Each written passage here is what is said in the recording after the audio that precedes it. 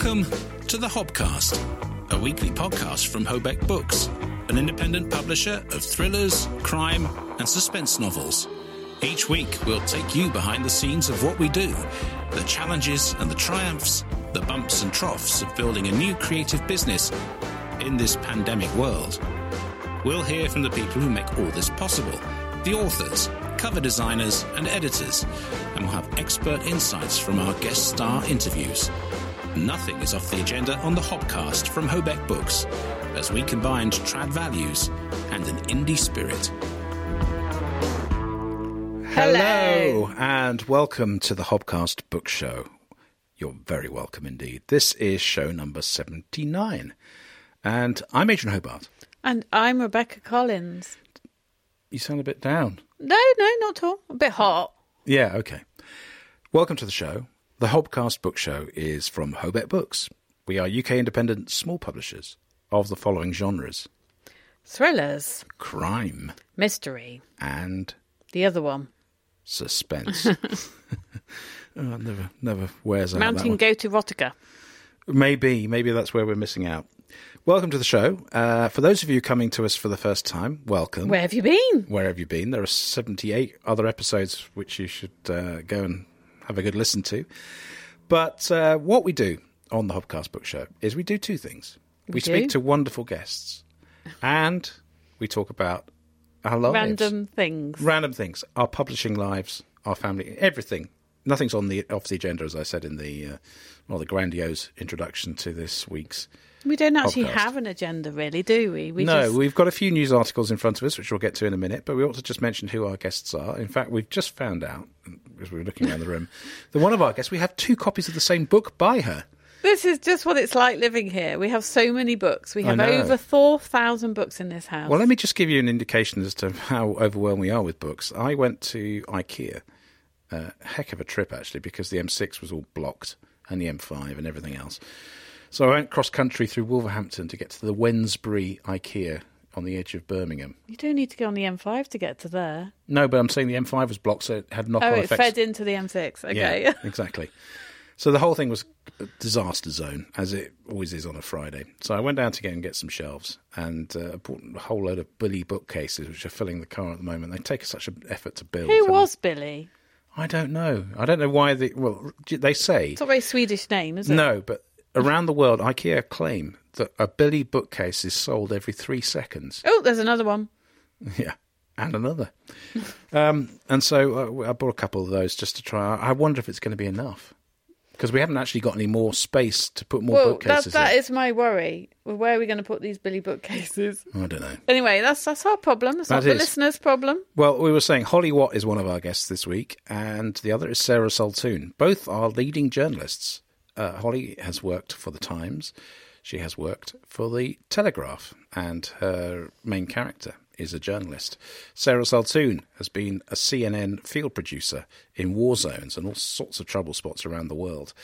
And the question we wanted to ask both of them when we were at Crime Fest was a straightforward one, really. I mean, I have always had this thing, but when you have a little knowledge of the field of anything, it's very quick when you read something, see something on TV, or you watch it in a film, or you read it in a book, just how inauthentic the depiction of a particular industry, job, trade is. And for me, it's journalism. So I've been in broadcast journalism for most of my life.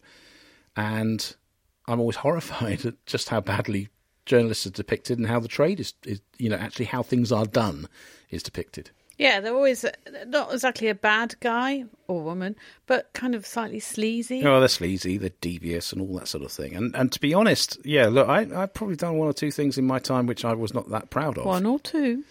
A few things. Well, no, I mean... We'll talk about the Blue Peter Garden later. Yeah, okay.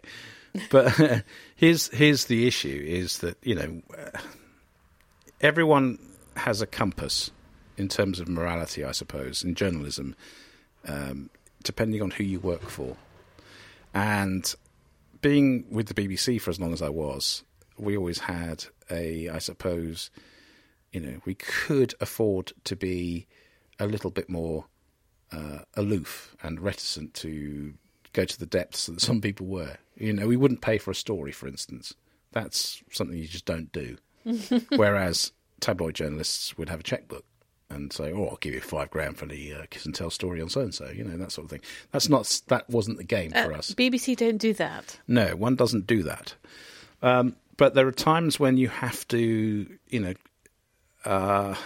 Well, let's put it this way: to get access to certain stories, places, I've told fibs. I've blagged my way past security. Have you really? Yeah. Yeah, I think the most, well, there's a few examples, but I suppose the one that I remember most, it seems so minor now in the scheme of things. But Chichester Conservatives were choosing their next candidate. You had to pretend to be a Conservative. Something like that, yeah. Yeah, I did. And basically, so the significance of this was that Chichester, as you can imagine, for those who know the south of England, and that part is a very well-heeled part of the country. It's where Goodwood is. Does that come from the fact that posh people have nice shoes? No, almost certainly. Anyway, it's a very wealthy area, and it's a very conservative area, and it's one of the safest seats in the country. And this was in the run-up to the 1997 general election, and it was literally 6 weeks before the election was due.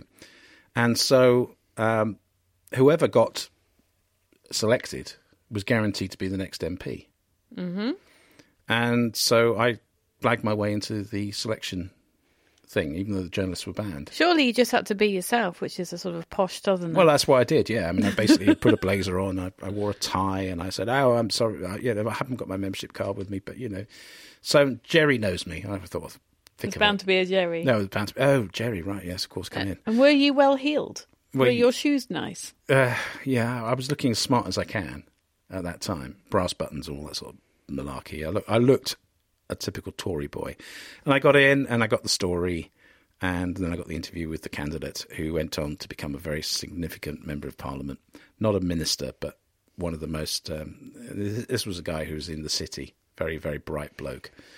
And he ended up being the chair of the Treasury Committee for years, a guy called Andrew Tyree, and but he was posh as posh can be in terms of intellectually aloof. Anyway, that's my digression. Was he wearing chinos? No, I think he was wearing a navy suit that day. Oh, he blimey! Was very, very, you know, had that typical sort of slightly brill creamed comb over hair, quite tight. Not even floppy. No. Anyway, so that was he was bespectacled, a very serious person, and tall, just like me. And anyway, I digress. So I feel that journalists get a bad treatment in all forms of depiction in fiction, and I mean it's the same story that cops are always saying that, you know, the police procedurals are not a reflection of real life. So that's what we wanted to debate. Sarah Sultoon, Holly Watt coming up later. So I really have dragged that out a bit with my anecdotal nonsense as usual. I do apologise. Some things do not change. No, they don't. We'll get into some news. And I think the first news story we've picked out is potentially very important for the whole of the UK book market. And you're bigging it up. I'm bigging it up, and I'm giving it to you to tell us more about it. Oh, I thought you were talking about the one you were going to say. No. Okay, so Ingram Spark we use quite a lot for printing a number of our titles. So Ingrams are the world's biggest book distributors and print-on-demand publishing service. And currently in the UK, the main wholesale operation is Gardeners. Most people have heard of Gardeners, or anybody who's So any books that go into retail, basically in this country, go through Gardeners. Yeah, I think the major publishers have their own systems, but besides that, Gardeners. Yeah, we use Gardeners as well. Well, Ingram have decided they're going to start a UK wholesale operation, which will put them in competition with Gardeners, which is a good thing.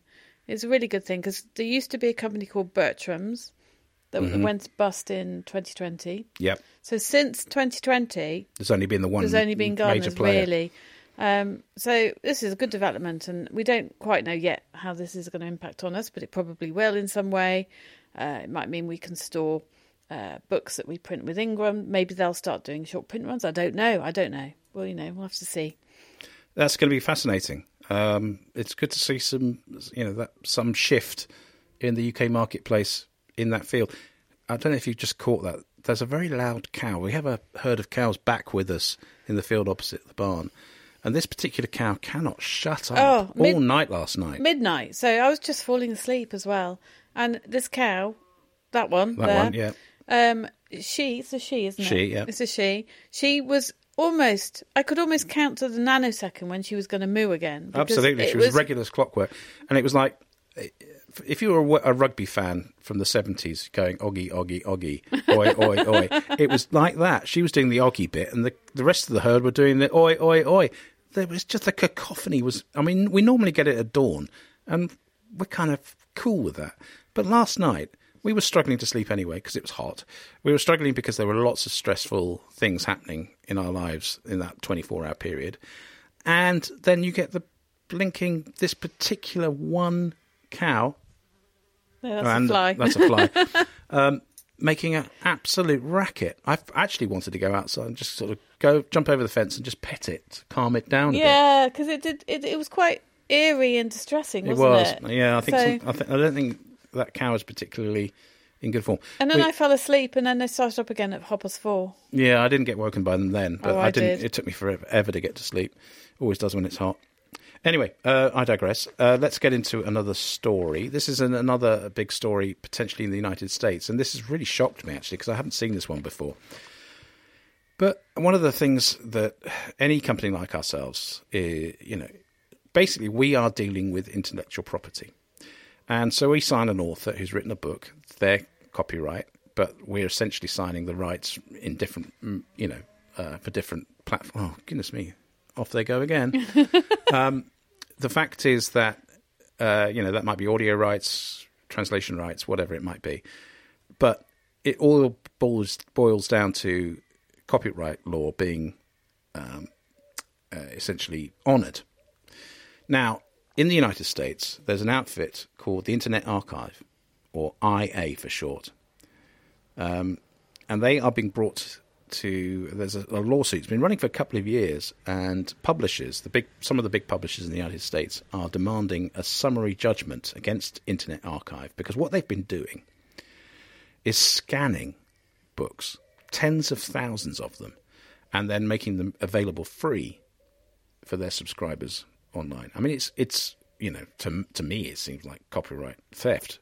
At one stage, this is a process called controlled digital lending. Right. But the trouble is that none of these authors or publishers are getting any revenue from it at all. That's where it breaks down, doesn't it? Yeah.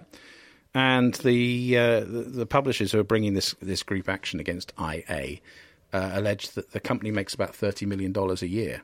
And that's off the back of other people's intellectual property not right. Other people's work. So this is rumbling on in the United States. It has big implications, but there is a lot of piracy going on.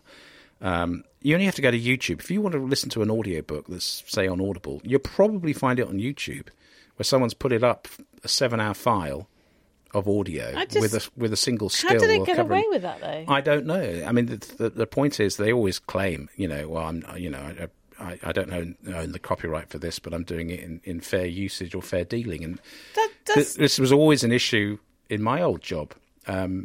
So, for instance, the sports rights are very, very jealously guarded. And my news colleagues never understood that, you were only allowed a certain number of, you could only screen a certain piece of action 6 times under an agreement in the UK. And then after that, you had to pay for it from the rights holder. But what they would do is, if there was a big sports story, they just keep running the footage, saying, it's fair dealing. And that's not the case. No. Intellectual property law is fascinating. It is fascinating. I often wonder why I'm not an intellectual property lawyer, because it would at least make us some money. I did once go to a lecture. When I was doing my master's, we had a lecture on intellectual property law, and I think I needed to lie down in a darkened room after that. Yeah. Absolutely. Final story that we'd like to point out. Which is the one I thought he was bigging up. Well, no. This is, again, I think this story is a reflection of changing times. But this story is that the Blue Peter Book Awards have been axed. 22 years they've been running. These are book awards that have been won by some of the biggest names in children's literature, particularly in the UK, obviously, because Blue Peter is a BBC show, if you don't know it, a magazine show that's been running for 60 years. Michael Morpurgo, Catherine Rundle, Oliver Jeffers and Liz Pichon. I love Oliver Jeffers. Yeah, they have won that award in the past. But the fact is, it's a combination of factors. The Book Trust have actually been administering this award, and they've decided that with their limited resources now, that they're going to focus on encouraging young readers from disadvantaged backgrounds to read more. So spending money and time on the book awards is something they don't feel is beneficial anymore. The UK publishing industry has gone, oh God, another award gone. So the Costa Book Award has gone, which is was the second most important book award in the UK after the Booker. It's again another thing where the impact of awards is not having the same thing. In terms of Blue Peter, though, I mean, I have friends who've worked there over the years, and the fact is that the whole children's TV empire at the BBC is shrinking very, very fast to the point of almost non-existence. And Blue Peter, at one stage, remember were you young? It was Tuesdays and Thursdays, yes. And then they went to 3 times a week. And it was still a massively popular show all the way through our youth. All the way through our youth, and even my boys loved Blue Peter. Right. In fact, Josh has it's Blue Peter badge. Very worthy show, but full of fascinating stuff. And, you do learn a lot. You learn how to make an Action Man shop. Yeah, but also you know how to clean pigeon poo off the Nelson's column, which... Very important knowledge. Which John Noakes did without a harness. Can you imagine? He shinned up. He had to go over and overhang the parapet where... Nelson, and just the health and safety implications of the things they got up to. How to hibernate a tortoise. Yeah, so that was very important. Yeah. And we lived our lives through their pets, because I never had any pets. We did. So I loved Shep. I love Shep. I wanted to marry John Noakes. Did you ever see the clip? It's one of the saddest things I've ever watched on television, was when they reunited the classic cast of presenters, which is Valerie Singleton, Peter Purves, and John Noakes on a one of those Whatever Happened To shows on a Sunday afternoon, I think it was. And the presenter asks, "And how is Shep?" Oh, don't! And John Noakes says, "Cry. He died last week." Yeah. And then he burst into tears. It's one of the most. I think at this point, John Noakes sadly had started to show the signs of early stages of dementia, which gripped him in his last decade, and there were all these stories of how he and his wife bought a yacht and went around the world and lived on this boat, and he became too infirm to run it, and he got lost several times. People had him to send out because he was out in 35-degree temperatures in Malaga or wherever, and they thought he was going to expire. So it was really sad how he declined. John Noakes, my absolute childhood hero. Me too. I wanted to marry him. He's the loveliest man. I wanted to marry him. Apparently and it was live with really Shep. difficult to work with because he was an actor, and Peter Purves was really good at winding him up. And John Noakes would be the one challenging Biddy Baxter over every script. I'm not saying that. And then he had to play this, and he wanted to be a serious actor. And of course, he was a brilliant comic because he had this conversation with Shep the whole time, didn't he? Damn Shep. It was all that sort of Yorkshire. He was a very humorous bloke. That's why they all loved him. Yeah. Anyway, the Blue Peter. The fact is that Blue Peter's, I think, only on once a week now, and it's on a digital channel rather than on mainstream TV anymore. It is sad. It is really sad. It was a great concept, and it's still got legs, but the money's not there anymore to do it. So those are our 3 stories. Let's get into our interview. We'll talk about the week that we've just had and the one that's to come, which we, with bated breath we look at. But let's get into our interview. So we're talking about journalism, how it's portrayed, and it was a delight to be at Crime Fest in Bristol a few weeks ago, meeting Holly Watt and Sarah Sultoon. Well, we're deeply honoured to be joined by 2 fantastic writers and journalists here We are. on the Hopcast Book Show. We're in the lobby of the hotel here at Crime Fest. Pink sofas and pink chairs. And we're joined by Sarah Sultoon and Holly Watts as well. And thank you very much for joining us. Thanks for having us on. Thank you. Now, the reason we asked you on, you shared a panel with one of our authors, Anthony Dunford, and it was about society and, the issues within crime fiction and dealing with that. But what struck me sitting in the audience as a former BBC journalist was, you both have very, very high-level experience in newspapers and in television of how it really works and how people actually work in journalism. And it strikes me that one of the things that really doesn't do the profession any favours is the way it's actually portrayed, both in television and in fiction. Is that something, Holly, that that strikes you? No, definitely. I mean, I suppose so much crime fiction is written from the point of view that there's police procedurals, and within that, quite often, there's a sort of ghastly journalist somewhere in the mix, sort of being deeply irritating and getting things wrong, and just generally being sort of the pariah. And it is. I've always found it interesting how different the perception of journalism in either books or films is from like American journalists, where they're perceived as, you see like Spotlight or State of Play and all that, and they're sort of heroic superstars with like, and then like the British equivalent, where it's just some ghastly person breaking in through the back door in a Mac. Yes, and often doing something which is like demonstrably wouldn't happen under the sort of various press codes. So yeah, definitely it's there. And Sarah, I mean, you've worked internationally, and clearly press codes apply differently around the world, but it seems to me that there is this sort of paintbrush approach to journalism, which is, they do things that, shouldn't be allowed, and there's no sort of ethical behaviour in general journalism portrayals.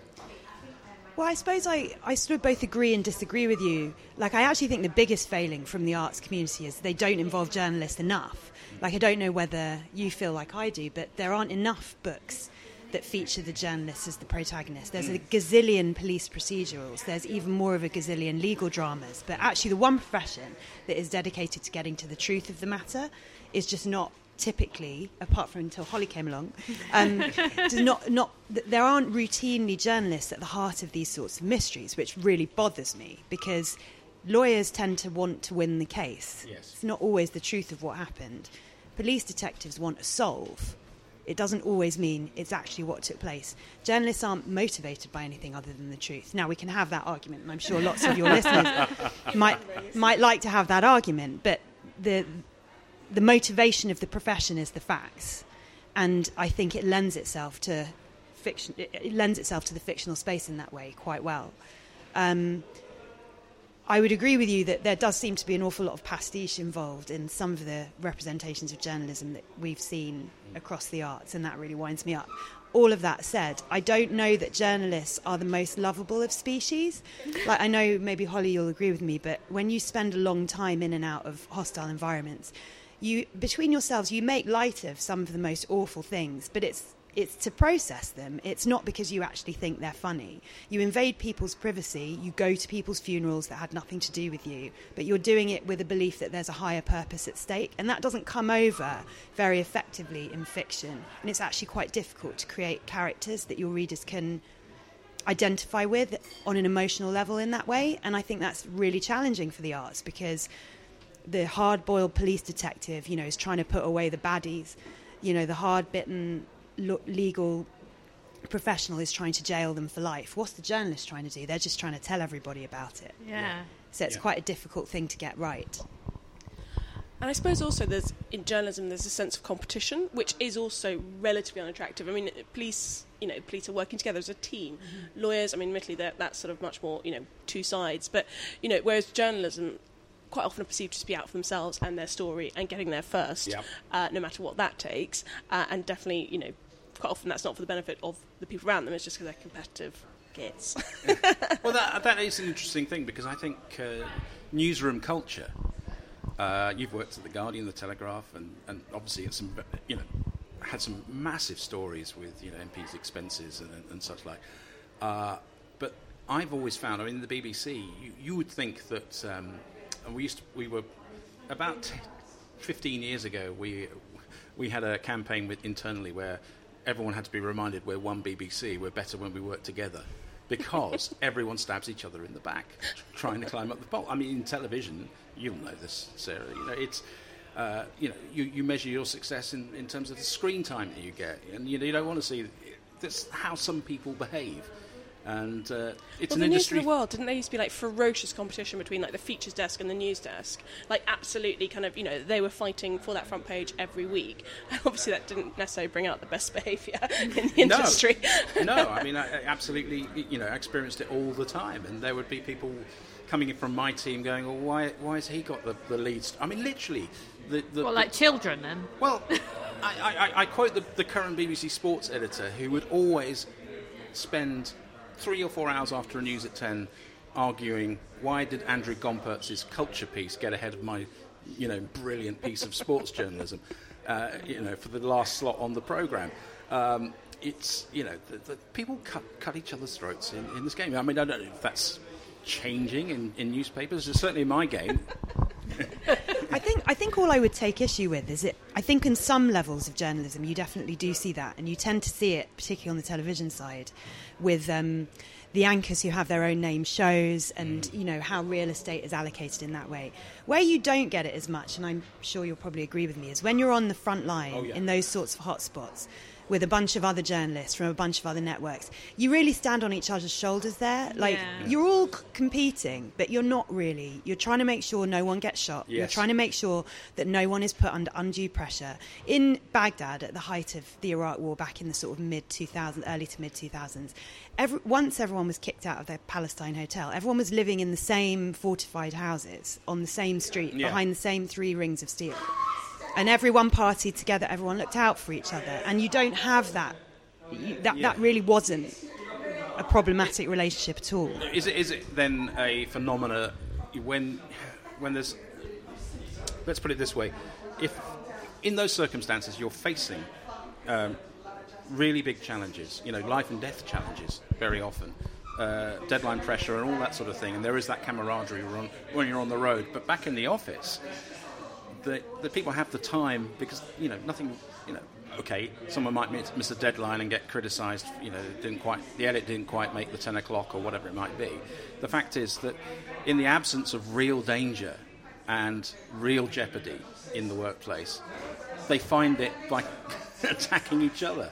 I just wonder if that's sort of... I'm not sure. I just think there's a greater awareness from anyone based at HQ of the commercial side of the business, and they can strip the emotion away from it. So it's a real tension you can find between the field crews and the editorial crews on the desk, which is they don't understand. Yes. And the truth is they don't. But they understand something different, which is the rigour of putting together the newspaper, the rigour of putting together the programme. And there are many paymasters, and conscience is not one of them. Or at least it is certainly not necessarily as high up the pecking order as many people feel it should be. It's a commercial enterprise, and you will see that much more clearly at headquarters than you do necessarily in the thick of it. Yeah, I mean, I can't speak from a commercial point of view because I was BBC, but I take your point. I mean, there were different pressures there. Again, you don't have the commercial pressures, so again, you find reasons to basically grind against each other, which is, none of us worrying about where the next pay is coming from because the licence fees covered it. I think, from a sort of portrayal of professions, that when you have, of course, there's a whole spectrum of behaviour within journalism, as there is probably in the law and the police forces as well. But, journalists would probably much prefer it if it was focused on the end of the profession that was like kind of, doing heroic work in Ukraine, the Christina Lambs, the kind of, that sort of group of journalists, whereas quite often the fictional portrayal of it tends to be the other end of the journalism spectrum, just because that's a kind of, almost like a cartoon character that, the easy baddie, as it were. And of course, if you have a spectrum behaviour in law as well, but in crime fiction, for example, you're probably going to be seeing a sort of, slightly better behaved version of lawyer, and sort of somebody who's getting to the bottom of a really horrendous crime because it's crime fiction. I suppose by just thinking about something like the Slow Horses books, that is a sort of outlier in that one, isn't it? Because you have sort of comedy version of well, not comedy version, but the kind of like more caricature version of the spy thing. But no, I think obviously there's going to be a range of journalists, and they get portrayed in different ways. In terms of your own fiction, Sarah, then when you've approached, because your book, most recent book, The Shot, is from the perspective of that relationship that you used to have in the field between, you know, camera person and producer and reporter. You know, the pressures that each of those roles has. How did you set about trying to make that authentic but still keep the fictional? I mean, because I think there is an intention and pressure on all of those people for different reasons. But did you just go for it as a truthful portrayal, or were you tempted to fictionalise it in any way? Well, so the first thing I should say is that my book, The Shot, is a total work of fiction. There's no one in it, nothing. There are shades of everything that did happen in a certain way, apart from a couple of obvious exceptions. But there is no one in there where there are any similarities with real people that's other than incidental. Once more for the lawyer. But the emotional truth is very real. And I didn't have to look very far for that because I was in all those situations. And I wanted to render them as authentically as I possibly could, because even though the book is a fiction, its themes are profoundly true. And I wanted to ask my readers a very profound question. And so I could only do that with 100% of an emotional truth at its core. So I suppose the sort of complex answer to your question is it's quite autobiographical in that way. And I would have felt very uncomfortable writing about theatres of war that I hadn't visited myself. I also still feel very uncomfortable appropriating other people's experiences, because there will be people who recognise their own experiences in a lot of what I've written and maybe question why I thought they were mine, even though I might have been there in a peripheral way or in an integral way. And I can only apologise for that, because I have not meant to make anyone feel uncomfortable. But at the end of the day, you know, we all have experiences that we feel are ours. And that's what's so remarkable about the world of fiction, is you can bring those experiences into a fictional space to explore them properly. And otherwise, what's the point of fiction? But I think you can't help doing that anyway. Whatever you're writing about, you're going to bring something from your own experiences in some way, aren't you? Well, you have to, don't you? I mean, that's the only... I mean, that's the true... Well, it is, isn't it? I mean, you know, I suppose that's what it drives down to. I mean, because all the panels I've been on, sat in, have all asked that same question, which we're all asking is it appropriate for me as a such and such and such and such to write about something else? But then you could say, I couldn't write a book from your perspective. We're both female, we're both the same, you know... Well, not with as much authenticity, but no. you can... But that's a very fundamental problem about journalism, isn't it? That you have, you know, people going from London or somewhere in the UK to a country to report on it and then come back again. You know, I mean, that's always been an embedded problem with how journalism operates, that you don't have people telling their stories from where they are. You have reporters going there, being paid quite a lot more than those people are to do, you know, it's always been a problem. And it, you know, it's very hard to see an obvious way around it in all circumstances. And so the appropriating is also a problem.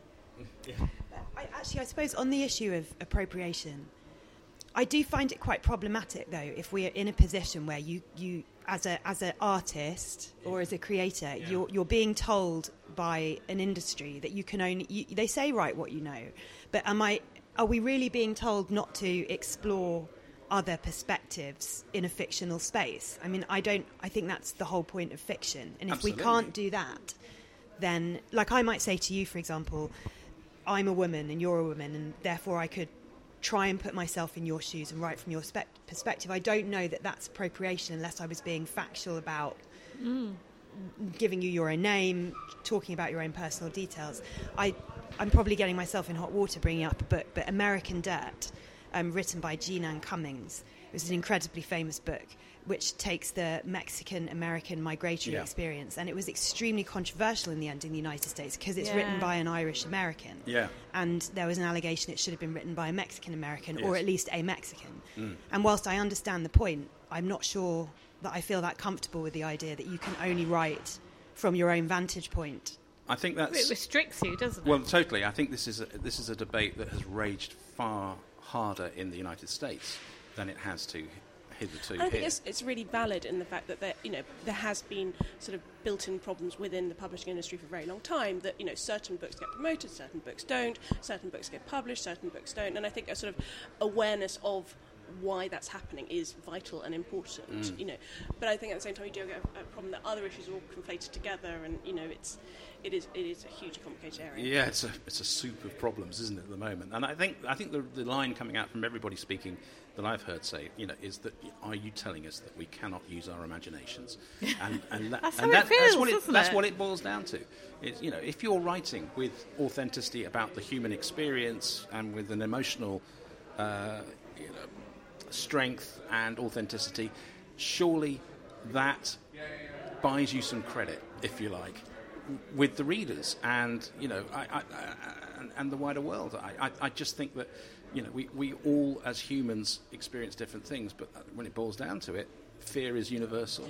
Well, we don't want to go back to sort of a Jane Austen model of her 2 inches of ivory and writing only about exactly the social class, you know, and exactly, you know, the women. You know, I don't think she ever wrote a conversation of 2 men in a room that a woman wasn't present, because she would never have been, you know, involved in that. Yes. And, you know, we don't want to narrow ourselves down to that level because, you know, frankly, a couple of hundred years of female emancipation has led us away from that, one hopes. But, you know, at the same time, it is about being respectful and learning as much as possible and being aware of the potential for causing offence and doing everything you can to avoid that. I think that's the key, isn't it? Do your research. If you do your research and you get as much information as you can about what you're writing about, then you can do it with authenticity. I think this comes to journalism again, because, I mean, a lot of journalism, which is the unfashionable bit, is research. Let's be honest. It is fact-checking, it's making sure you're talking to a broad set of sources and developing those sources in the first place. There's a lot of legwork that goes in before something arrives in print or on the screen. And, you know, but there are plenty of people we probably have come across in our different organisations for whom they had one story they wanted to tell, and they did the research that supported that line. And, you know, rather than, they're outliers within journalism, but that's nevertheless the fact. So if you're an author doing research, you can sometimes just do the research that proves the point you were trying to make, perhaps.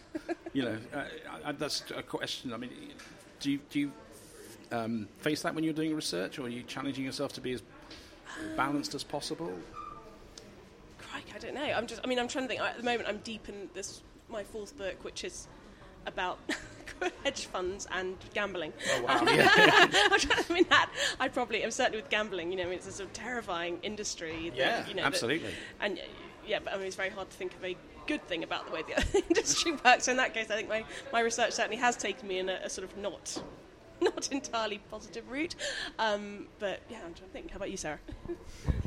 Well, just when I was a journalist, I certainly never encountered anyone doing anything other than balanced research for any stories that they were putting their name to.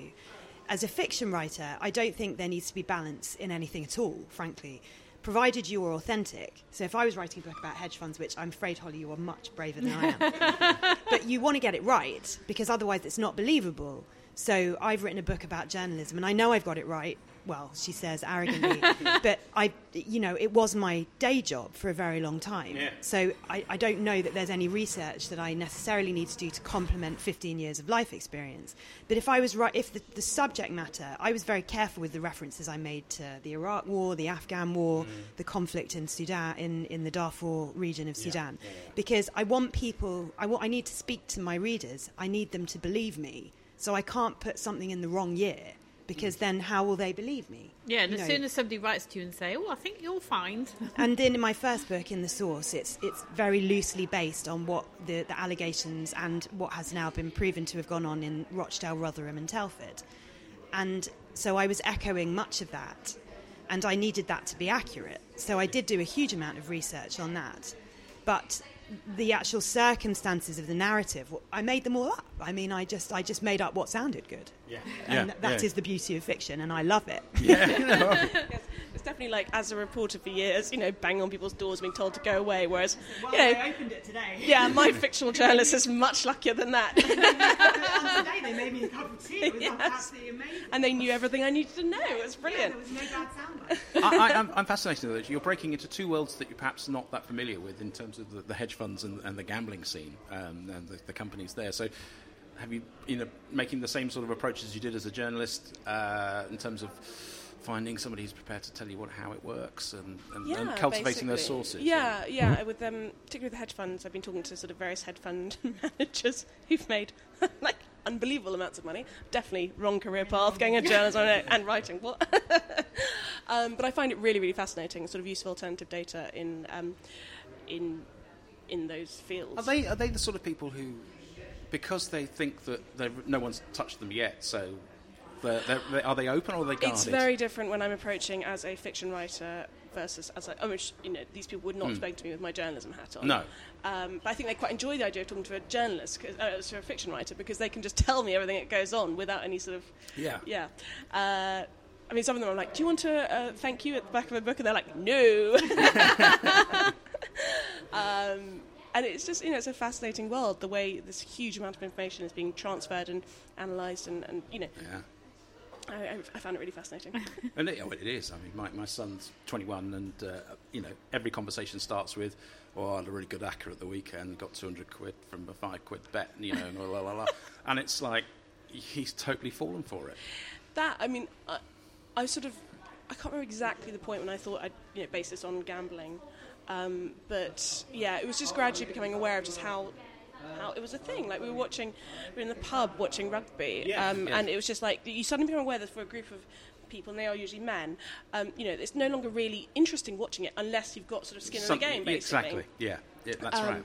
And I have visited a gambling, I don't even know how you describe it. I mean, you go there and you literally would think it was a hedge fund. I mean, it's like dozens of people with very serious maths PhDs writing models that, they're essentially at this point, the sophistication of it is mind-blowing. The speed of reaction, this is the idea that going in and slapping a fiver on Chelsea to win at the weekend is up against these people who are literally created years of research into every single person on the pitch, what they've been doing in training, how, even like things like, for every 50 miles away from their home ground, they'll be like 2% less likely to, it's Blimey. Incredibly sophisticated. Yeah, it is. The modelling is I'm thinking my youngest would be good at this. He's got that sort of mathematical, statistical brain. Yeah, but he hasn't got the darkness.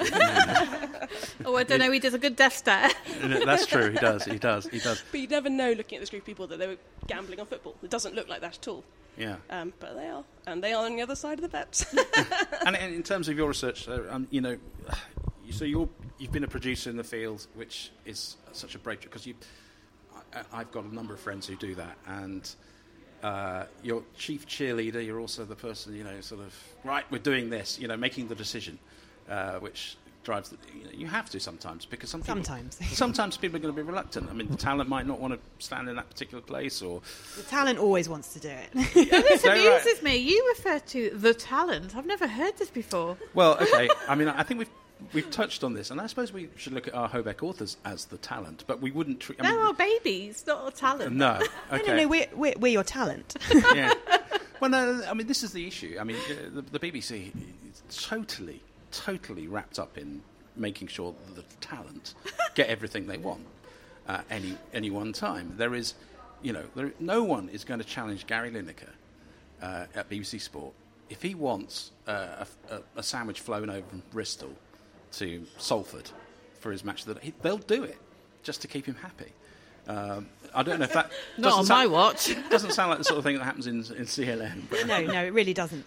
And so I was actually... it was a comparatively short amount of time that I was a field producer. It was probably across a period of 2 or 3 years, and it was quite a long time ago now, but I think the overall environment remains the same, if a lot more challenging now because of social media, which I never had to deal with, which is a great delight, frankly, because you can be so distracted by what's in the Twitter sphere, which is just a bunch of people talking about stuff they think. Yes. And no one necessarily Not what they know. Yeah. Exactly. So that can be very distracting, particularly in kinetic situations where you need not to be distracted and you need to just sort of be listening to eyewitness journalism. Yeah. But I think the talent rarely don't want to do anything, ultimately.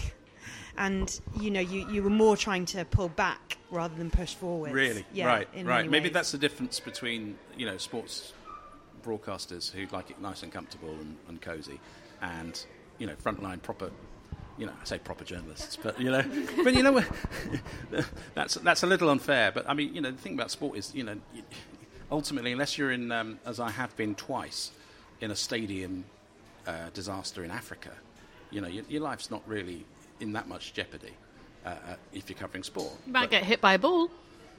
I mean, I have lost one colleague to something terrible, but then he decided he was going to, show how it was done, and then it didn't work out in a motor car. So, these things happen. But I always wonder, in terms of, if you're talking about the social media poison that has really ruined proper journalism because you're too busy trying to get the tweet out before everyone else does. A lot of people are. But the other thing is the live and continuous experience, which of course CNN created. That is to say, reporters popping up every single hour from their location and telling you the latest. And that has changed the nature of journalism hugely in television terms, because actually you're putting people on the ground who are just there, they actually haven't got much time to go and find out what is happening because they're stuck on location. Well, that's only what it looks like. It may look like that, but in actual fact, there's an engine room making sure that they do know what's happening. Yeah. And making sure that they are going out and, seeing it for themselves. But it's been criticised by, the likes of the older guard in the BBC, Martin Bell of his generation, dealing with Sarajevo and previous wars, and Kate Adie, both saying, this isn't real journalism like I used to know it, which was they would go out and speak to as many people as possible, shoot stuff that other people weren't getting, and then put a package together and put it on the air. Rather, they hated being stuck in one place. Well, yeah, so whilst I don't wish to take issue with Martin Bell or Kate Adie, and I don't think I probably am going to, but, standing and talking into a live camera day in, day out is no one's idea of journalism. That said, if you can maintain interest in a story and keep the spotlight where you want it, there's certainly value in that. Okay. And if you're in the position as a major international news network to deploy the number of people that you need to deploy to ensure that someone can, hour by hour, update the story, then I think you're doing an enormous public service. And the model has evolved, certainly at CNN, by deploying show teams so that the programming is anchored from the field. Yes. And the correspondents then go even more remote and pipe into those programmes and are usually off the leash for most of the day putting their reports together. Yeah, that's a much better model. And that is the sort of journalism that Martin Bell and Kate Adie would stand Yeah. heavily behind Yeah. and refer to as the kind of journalism that they did and they support. So I think the model has evolved in a certain way. And I just want to clarify something I said about social media, which is that the noise is very distracting, but what is enormously helpful is it is eyewitness of sorts. Sure. So it does advance matters in lots of ways. The problem is the verification process and the panic that ensues because something is on Twitter. And that is really, really counterproductive because something is on Twitter. Suddenly you have to maintain, is that something true? What is that something about? Where is that something going? And you have to keep a much cooler head than, let's say, you needed to 15 or 20 years ago when you just didn't have that level of noise or competition in the background. It just didn't happen as quickly. So you had more time to work out where you were going. Well, I guess it's the same in the newspaper industry, which, the last 10 years, 15 years, has become print. I mean, in terms of the money, we're generating from online coverage, where speed is also essential. The live blogs and all that sort of thing. Did you notice that sort of transition? Because in broadcast, it's more immediate, but. Oh yeah, I mean hugely. I think because I joined the Sunday Times in 2004, I think. Yeah. And it was just. I mean, back then you had to go into the office to check your email, which just seems bizarre now. I mean, just everything's changed in that, almost 2 decades now, which is a slightly depressing figure. No, I mean, it's almost unrecognisable as an industry. And of course, there's massive pros and massive cons to that. On one hand, certainly there's been stuff that's come out of Ukraine, for example, that we wouldn't have got 20 years ago. But on the other hand, you get some awful stuff that happens that you can't really control in the same way. Not control, that's the wrong word, but keep ahead.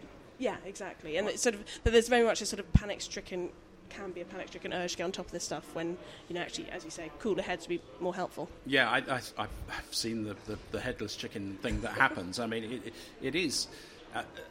I mean, within the newsrooms I know, it was that thing of got to get something on this, and the running around and the heat that's generated by something that possibly turns out not to be true, which happens a lot. living on that level of adrenaline, and I find that. I mean, it wore me out by the end. I couldn't do it. Absolutely, and I have no idea how certain journalists manage it. They wake up with the Today programme, go to bed, long after Newsnight, whatever it is. I mean, I just don't. I remember, in the 2008 election, when I was in America with Washington Post for that summer, and just having that very clear sort of feeling that there was no possible way of keeping up on top of it. That, up until that point, maybe you could sort of keep across all the different things that were happening. I mean, of course you couldn't, but you could have the illusion of it. Whereas I felt it was 2008 when it very much accelerated beyond the point that any person could be essentially, that saying Renaissance man, obviously women can be that as well, but this idea that you could be an expert in all things, whereas now it's impossible to be an expert even in, one element of politics anymore, Right. So it's just that extreme amount of information flowing around the world. It's fascinating, and that's sort of what I'm trying to get across in book 4 with the, that's the thing, but it is also just impossible to be on top of it at all. Yeah. So in terms of, I want to ask you, as authors, the contrast in pace of life. I mean, life as a family and all that stuff aside, but actually the craft and the writing must be such a relief to be able to do something with a little bit more. It's hard to call it a relief. I loved my job and I miss it every day. Yeah. And there is so much of me that wishes I was still doing it, much as I love my new flexible career and exploring all these things in the fictional space at my leisure, effectively. But I don't know that it's a relief. The journalism is such a privilege, any type of journalism. And I miss it so much that I find myself sort of investing my fiction with everything that I sort of still wish I was sort of doing. So it's very difficult.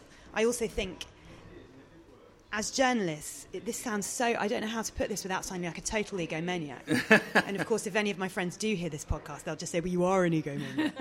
But the thing is, people care about what you think, and people are interested in you asking them questions. When you're a writer and you are just sort of alone with your head, or you're in environments like we are now where we're talking to each other, no one gives... That bleep. No one cares what you think. You're just making stuff up for effectively your own entertainment and trying to do it as well as you can. And that's quite wearing after a while. So I don't know that I'm finding it a relief. It's just a very different environment. It's a very different, There's absolutely. lots to love about both worlds. Do you... I just one more question on that then. In terms of speed of turnaround, I find that if I'm in the flow, then I can write a good few thousand words. It happens very rarely, but the fact is, because of the discipline of having to write stuff so quickly for broadcast, I think it helps and hinders me, because I can turn stuff to a deadline, but it won't necessarily be good. And so you sort of, my agent will say to me, well, this is just rubbish. And I say, yeah, but you've, oh, right, okay. Yeah. So but it's a week ahead of when you wanted it. Take another week on it. And I'm like, oh, okay, you're giving me another week? Yeah, take some time over this and really invest. And oh, right, I thought you just wanted me to get it done. So the instincts are quite they work against each other a little bit. And also, I don't know about you, Holly, but I do find myself going back into journalist mode thinking, well, that's not exactly how it happened. And then thinking, well, it doesn't matter. Yeah, because you made it up. I'm just gonna change that. And then at one point my agent said to me, there's no compunction to stick with a work of fiction just because it's worthy. It's got to be good. There's no excuse for it not to be good. Just change it. And I remember thinking, why have I not done that? Why have I not done that? That's a really good piece of guidance. I think also that, journalists straightforwardly, we're quite used to being told, like, right, I want 800 words on this by 4 o'clock, and you just get on and do it. So there's not the fear of the blank screen, which I think some writers are affected by, whereas we just get on with it. Yeah, because that's what you're used to. I was going to say, from a broadcast point of view, 800 words, luxury, because we'd have to get it done in 60 to 90 to 120, depending on how long the piece is. It was... No, absolutely. But that's... Yeah, But as Rebecca will tell you, the times when inspiration strikes and I'm actually writing, that level of is very, very, very rare. Yes, and so I vacate the kitchen and I get the cat out and the children out, so that I think, make the most of the moment. I'd love that. It never happens. So we didn't perhaps forewarn you that there would be one element of this interview which is perhaps the most challenging you'll ever get. Because as a regular thing on the Hobcast Book Show, we have something called Rebecca's Random Question. And it truly is random. So I'll give it the build-up. Yeah. If you don't mind. Rebecca's random question. Firstly, to you, Sarah, I would like to ask, if somebody gave you a bagel, what would be your perfect topping? Peanut butter. Excellent. The reason I ask is because we were at a cafe this morning, and they had a bagel on the menu. Yeah. On the menu. Well, yeah. But there was only one choice, and that was salmon and cream cheese. And I thought, no, I don't want fish for breakfast. No, thank you. I want the cream cheese. But I chickened out of asking. Well, they didn't have them bagels in the end, so I've still got to find one. But anyway, but peanut butter's a good choice. Yeah. You like peanut butter, don't you? Yeah, I had a phase of it recently, didn't I? Yeah. I went through about 3 jars in about two days, and then, like I always do, I changed onto something else. Yeah, but that's attention Mine deficit will be disorder cheese and for you. ketchup. And Holly, you have a random question? I do. Okay, we'll do it again. Rebecca's second random question. So, I think everybody has their go-to comfort TV when they're not feeling very well and they're in bed. I know it's a rare treat when you've got work and family and everything, but what is your go-to comfort TV? Oh, right now it was probably Bridgerton. Oh, Really? yes. I love a bit of Georgian kind of romp. And also I've watched a lot of Grey's Anatomy in my time. I'm definitely like a Shonda follower. Yeah. Now, mine is Little House on the Prairie. I have Oh, wow. all the box sets. I'm just sort of going, really? I didn't know this about you. All Gilmore Girls, that's the other one. We marry next year, and I didn't know this. This It's might good to get it out now. Yeah. Like, you know, Well, it might change the dynamic But it's a bit. yours, The Godfather, isn't it? Oh, wow. yeah, That's contrasting. Yeah. It's very different. Let's hope we're not ill at the same time then. I'm making an offer, you can't, that kind of stuff. I love it. I absolutely love it. And, well, I think, if nothing else, for a writer, something like The Godfather, the greatest, handling of narrative structure over, certainly the first 2 films, brilliantly done. But surely if you're ill, you don't care about narrative structure. No, I just do my Marlon Brando. No, I'm not feeling very well. Don't you just want to watch people gambling over prairies? I need soup, and I need an orange juice. I've gone a bit Shylock there. Sorry. Right. No, well, that was fantastic. Thank you. As we wrap up this fantastic interview, just remind us which books you're representing here at Crime Fest. So I've written the Casey Benedict series, which is To the Lions, The Deadline, The Hunt, The Kill, and the next one's out next year. It's about an undercover investigative journalist called Casey Benedict. And I have written The Source, which came out last year, and The Shot, which has just come out. And they're just 2 standalone thrillers about journalists trying to do the best job they can under the most challenging of circumstances. But they didn't have to face Rebecca's random question. They did not. No. That could be the next book. That's in book 3. Could be. Sarah Sultoon and Holly Watt, thank you so much for joining us. Thank you. Thank you.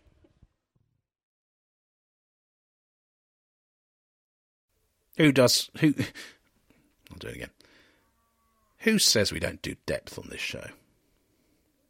Who would dare to say we don't do depth on this show? We do depth.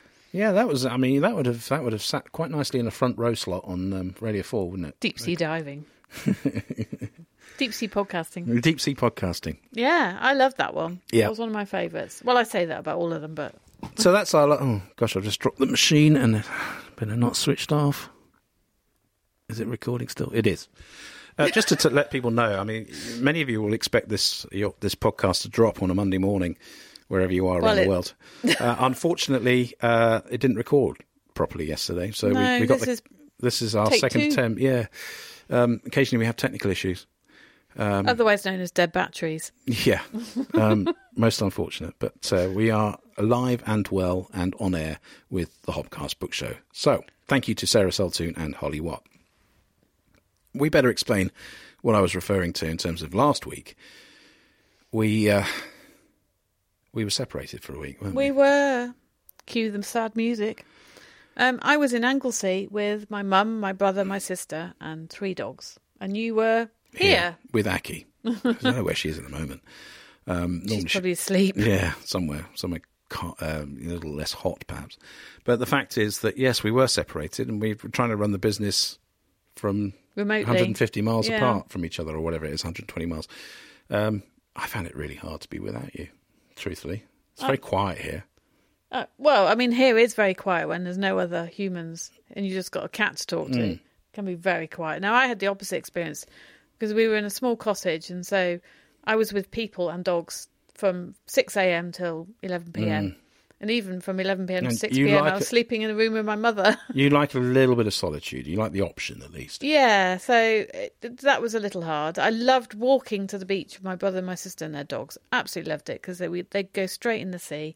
They swam in the sea. They loved it. And can I just ask an important practical question at this point? Is that pasty burning? Or has your eldest son gone and get his pasty out of the oven? Well, he hasn't come down, so... Is it due? It must be. We could do the second bit from scratch while I get it out. No, I mean, you can... I'll keep talking while you go and sort that out. Okay. Right, I'm just going to go get a pasty out of the oven then. Well, yeah, absolutely. And do you know what I'm going to do? I'm going to mention that we have a whole... Wait for me to switch the microphone off. Oh, sorry. Now you can go. Be gone. We have a huge collection of audiobooks that we have recorded with the wonderful talents of the likes of Robert Dawes and Alison Morgan, and indeed yours truly. Enter a world of great stories from Hobeck Audiobooks, from authors including Mark Whiteman, Linda Huber, Malcolm Hollingdrake, S.E. Shepherd, Ollie Jarvis, A.B. Morgan, and Robert Dawes. Tamara Sullivan once more gave up on the book in her hand. She leaned back in her seat, closed her eyes, and prayed that the 2.5-hour flight would bring less turbulence than the last few months of her life had managed to generate. Lottie's hands fought their way back to his hair. With a yank, she almost removed an entire clump. Stop the bloody car now, DC Bradshaw. That's an order.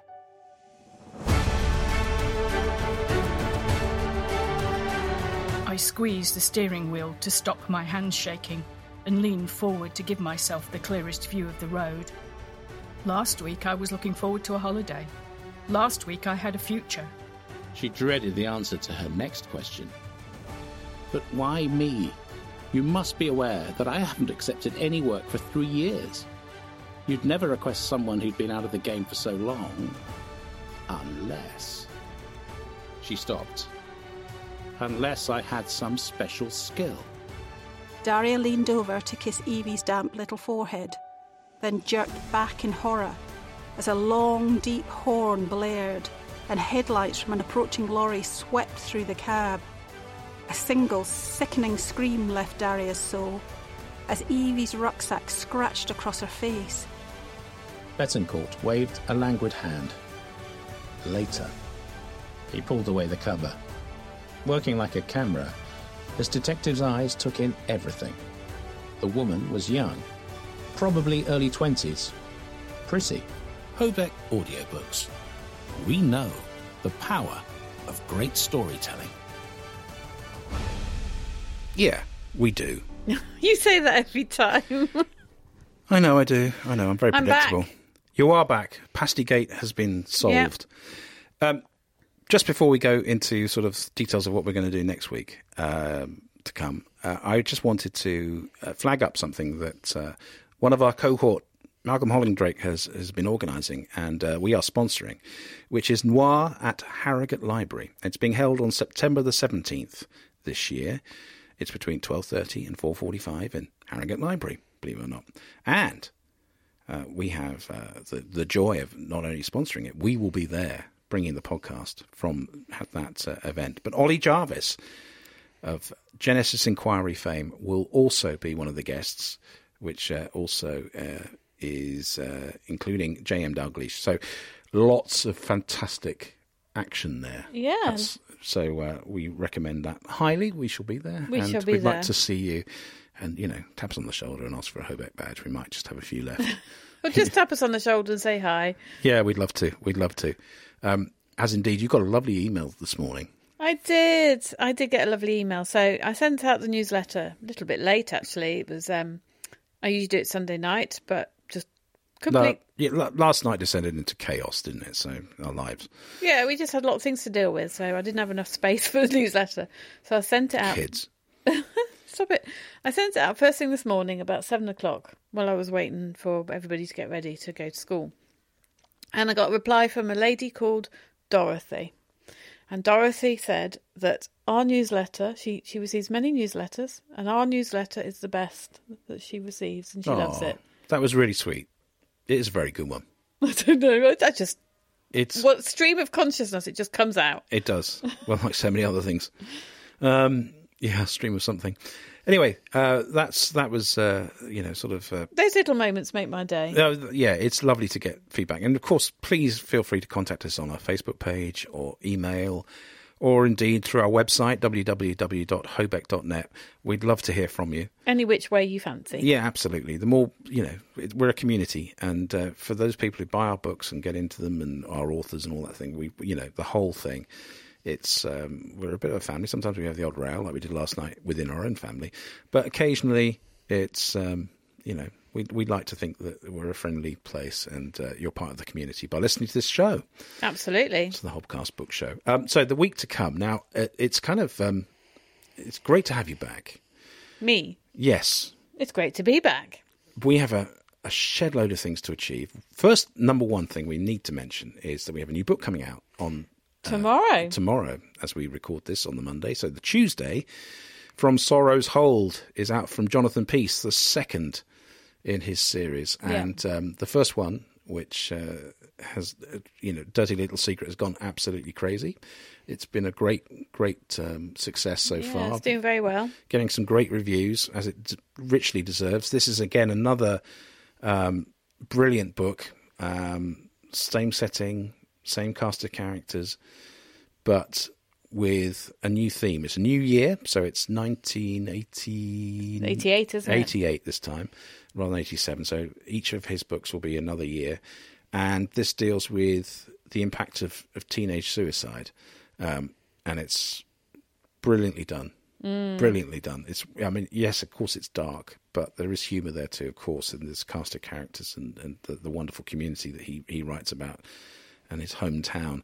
But Jonathan, congratulations in anticipation of the release of another brilliant book. Yes, so we hope you celebrate in style tomorrow. We do. 2 more books coming out from Hobeck this month. Yes, we've got a busy month actually. So we've got next one is Bodies in the Water by A.J. Aberford. Yeah.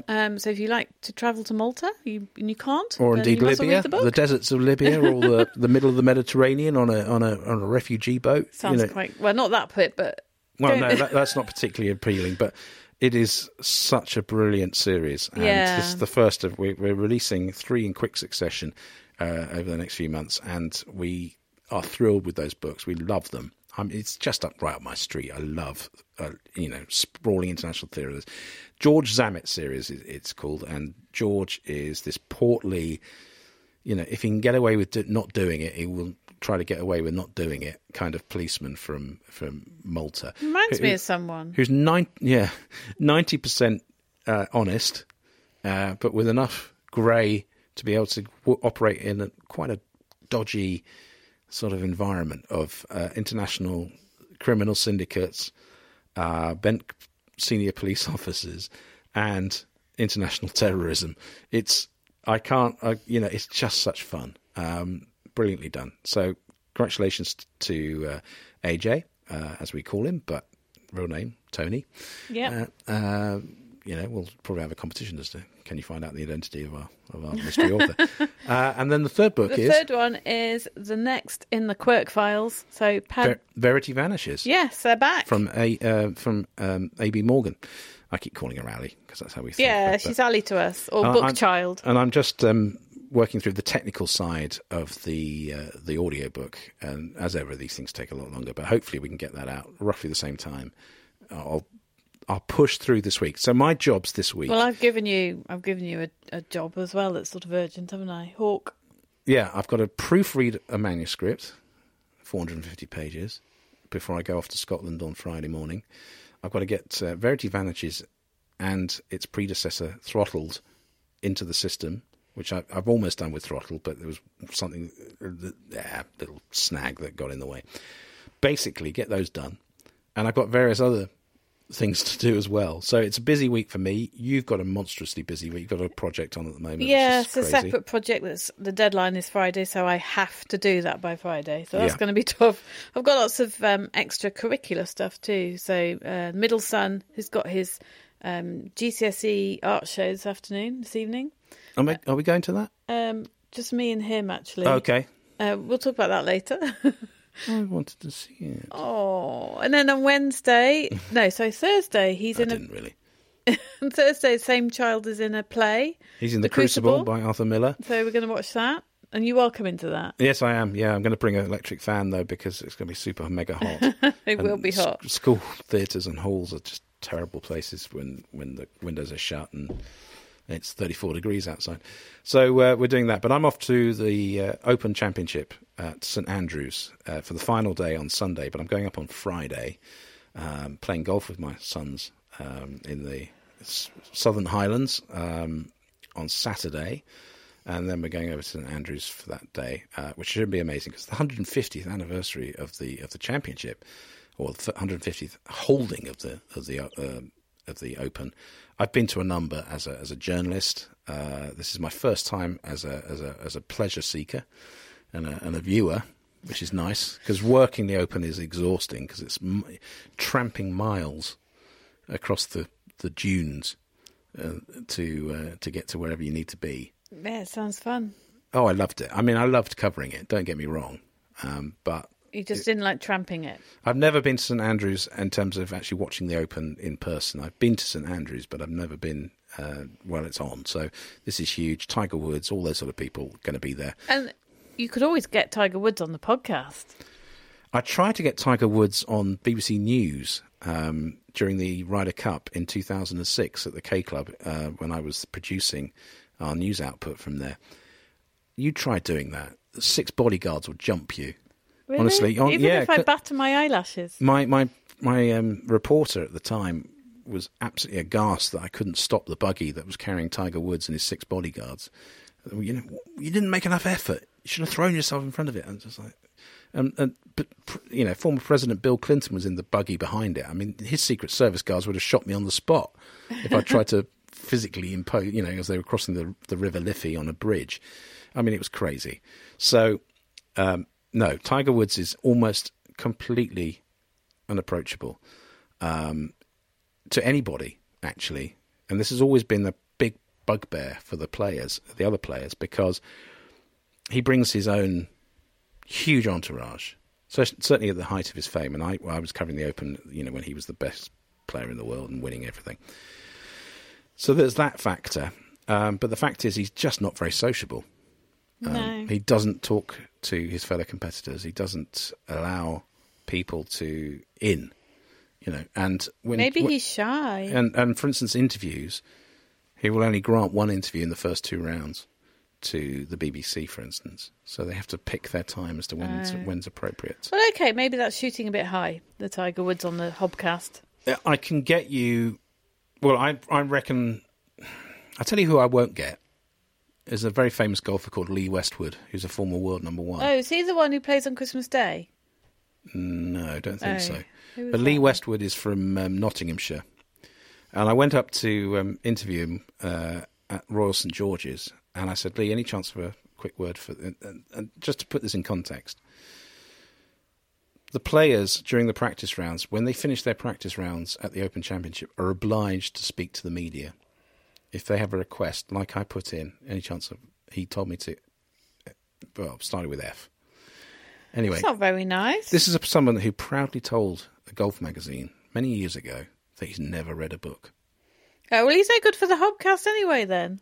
Well, that's what I was thinking. It would be funny to have somebody who's completely anti-literature on the programme. So what are you going to ask him? What books have you not read? Yeah. I mean, Lee Westwood, a lot of people like him. Personally, I don't after that experience. But then that's my... You can only find as you... Well, see as you find, or whatever the phrase is. You know what I mean? It's one of your made-up ones. No, it's not. I think I've got it the wrong way around or something. Anyway, I think we've digressed and we've kept you... They're asleep. Waiting for the end jingle far too long. So it just remains for me, Adrian Hobart. And me, Rebecca Collins. to say thank you so much for joining us on the Hobcast Book Show. Next week we have a mystery guest. We are still working on who that is going to be. Yes, a mystery guest, readers, we don't know yet. But yeah, we're looking forward to speaking to a mystery guest next week. The other issue is where are we going to record it from? Shall I do it from the Open Championship and just talk to you from here, like we did last week when you were in Wales? Well, we might have to. Yes, we might have to do a remote. Something they call in the business a simul-rec. A simul-rec? Yeah, simultaneous recording. Simul-rec? That sounds like a cocktail. Yeah, I'll explain what it involves in a simul-rec. I say that for every word I've never heard. I bet it's never been used in any form of crime literature about journalism. But there you go. It should be next time. If you're listening, Holly and Sarah, there's a challenge for you. Get simul-recs in your next book. Absolutely. Thank you for joining us. Take a look at our website for all details of everything Hobeck, www.hobeck.net. And it remains for us to say thank you so much for joining us. Please subscribe to the Hobcast Book Show if you haven't already. It does mean a great deal to us. But from myself, Adrian Hobart. And myself, Rebecca Collins. We'd like to thank you for joining us. And we would like to wish you a wonderful and creative week. You've been listening to the Hobcast from Hobeck Books with Adrian Hobart and Rebecca Collins. You can find the show notes at our website, www.hobeck.net. You can also use the exclusive Hobcast discount code for any of the products at our Hobeck online store. Just enter the code HOBCAST20 for a 20% discount. Don't forget to subscribe to the Hobcast and feel free to contact us with any feedback. Until next time, remember our motto, Trad Values, Indie Spirit.